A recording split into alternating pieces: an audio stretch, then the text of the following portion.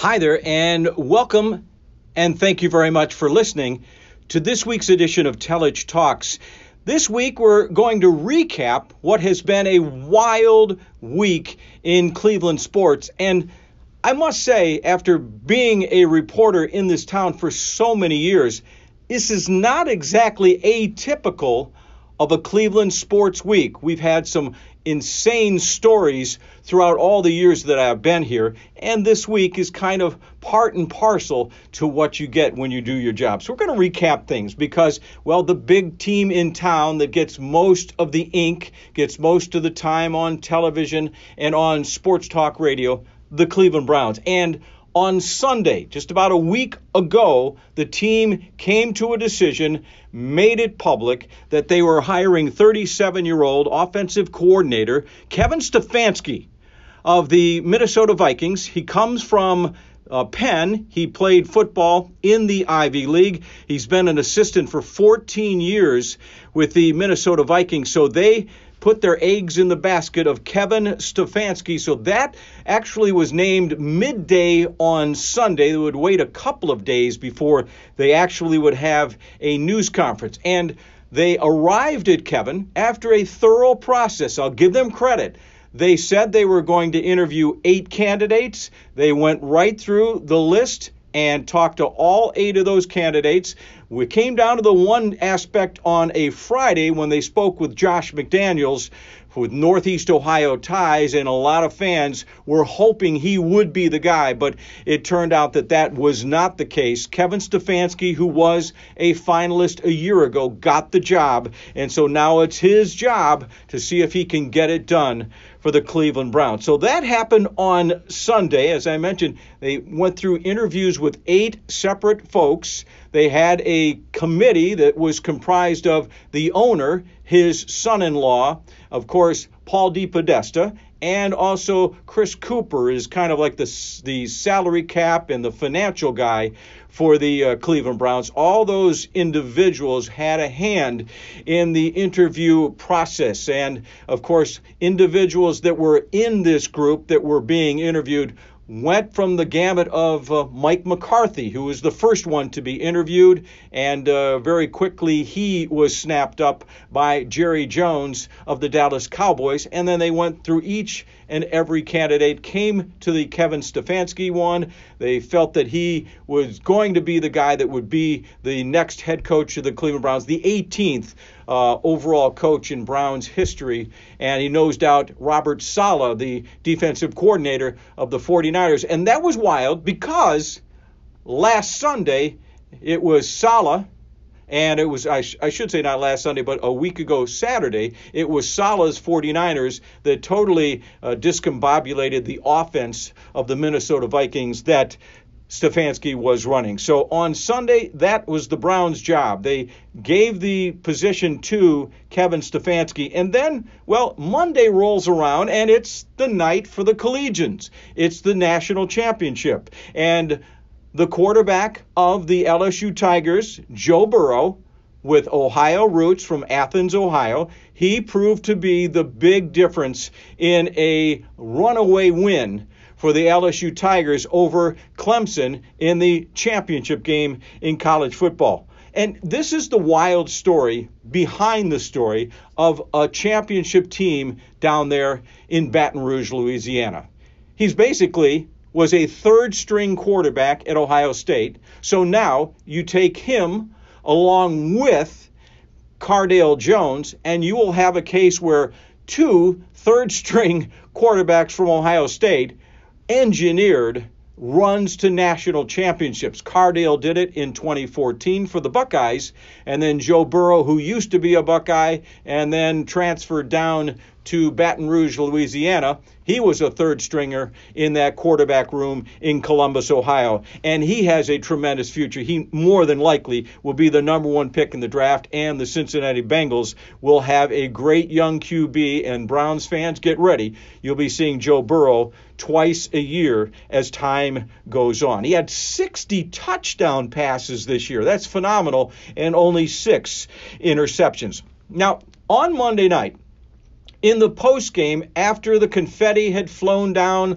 onto the carpet of the Superdome, and also at the time when the fans were at their greatest heights of excitement, a former LSU Tiger and current Cleveland Brown, Odell Beckham, who certainly knows the spotlight, knows where the cameras are, well, he was up to his old tricks. He was on the field handing out money to LSU Tigers. Now, that is a violation unless you're going pro. That is a violation. And so that prompted the people at LSU to have to do their own kind of investigation to see, first and foremost, was that real money or was it novelty cash? It was real money. And so that got their knickers in a pinch, if you will, and the people down in Baton Rouge had to examine that, also had to report this stuff to the NCAA and to the SEC. So OBJ, while he's celebrating his former school winning a championship, inadvertently, he is putting them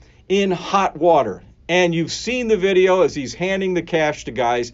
He looked like he was feeling no pain that night, but maybe we'll stay away from that discussion as we go on. So that happens on Monday night. Now, Tuesday, the Browns have their news conference at Brown Stadium, First Energy Stadium. They announce Kevin Stefanski. He comes with his wife and his kids. He's got two handsome young little boys and a daughter. And he asked reporters, do you live west side or east side? Because he's trying to figure out which side of town he is going to live on. And he knows Cleveland, at least he's learned a bit about Cleveland, having been a finalist a year ago, that there is that big debate in town, east side versus west side. So he has fun with that, talks about wanting to be a grinder, wanting to get the job, how he wants his football players. Sure, they can have a personality, but he wants production. Production is required. You cannot get away from the fact that if you're a professional football player and you've got some quirks or whatever,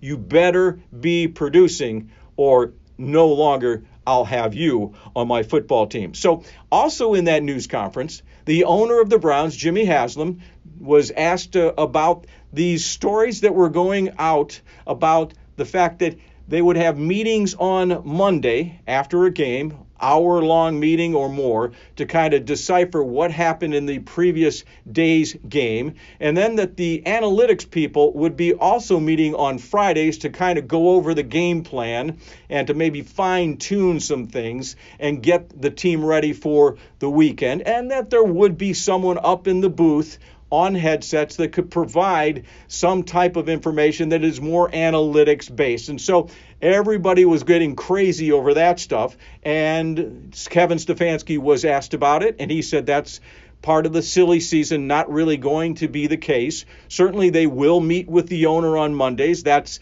nothing new. I can remember many years ago, Art Modell would have Sam Rutigliano come over to his house for dinner on Sunday nights, and I'm sure they hashed over what happened in the game, things that went well, things that did not go so well. If the Browns won, it was a great party with, smoking cigars and having wine and what have you, but if it was a loss, it was more like a funeral procession. So that's the situation as far as Jimmy Haslam and how he wanted to run things here with the Cleveland Browns. And the white whale appeared on Tuesday, and that is Paul DePodesta. We hear so much about him. We do see him on game days walking from the locker room out of it and back to his car and what have you. And you just don't see him that much because the legend has it he is living most of the time in La Jolla, California, and then comes here each week. Not sure exactly how many days he's in the building in Berea, but he said this is a lifestyle he chose.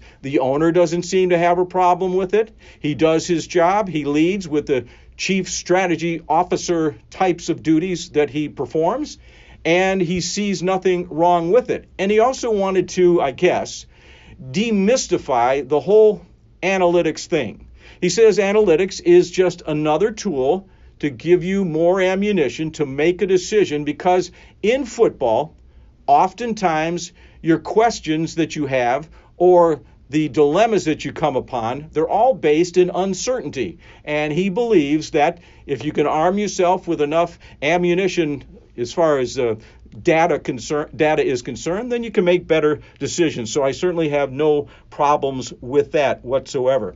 But as the week goes on and the new head coach of the Browns has his day in the sun, he gets back to work, starts interviewing people for the assistant coaching positions on his staff, seeing which ones want to stay, which ones have an opportunity to stay, and then perhaps also finding out which candidates could come in and interview to be on the staff for next year. Also formulating names to contact for the general manager's position, because that's how this structure is. Hire the head coach.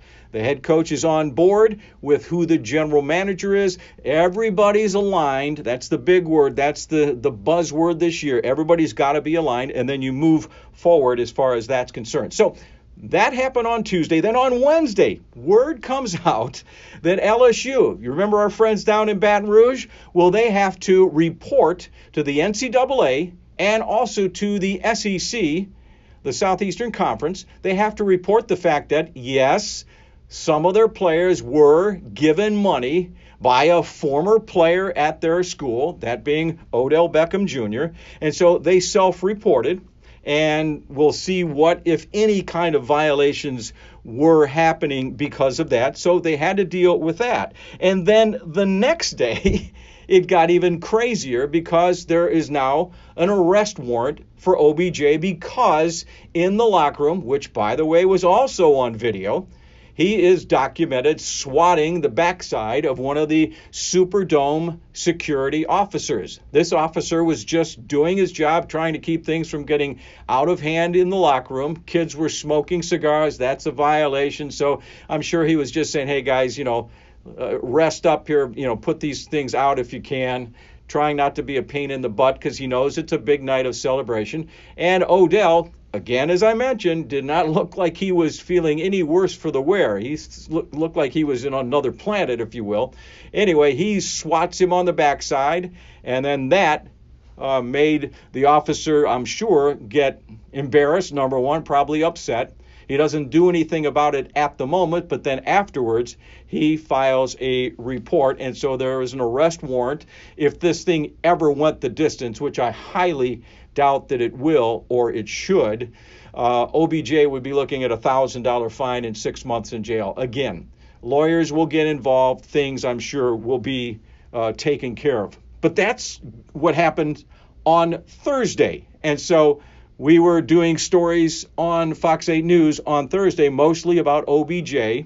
All the while, you're talking about Odell giving money to kids, and then you're talking about the swatting the Superdome security officer's fanny afterwards.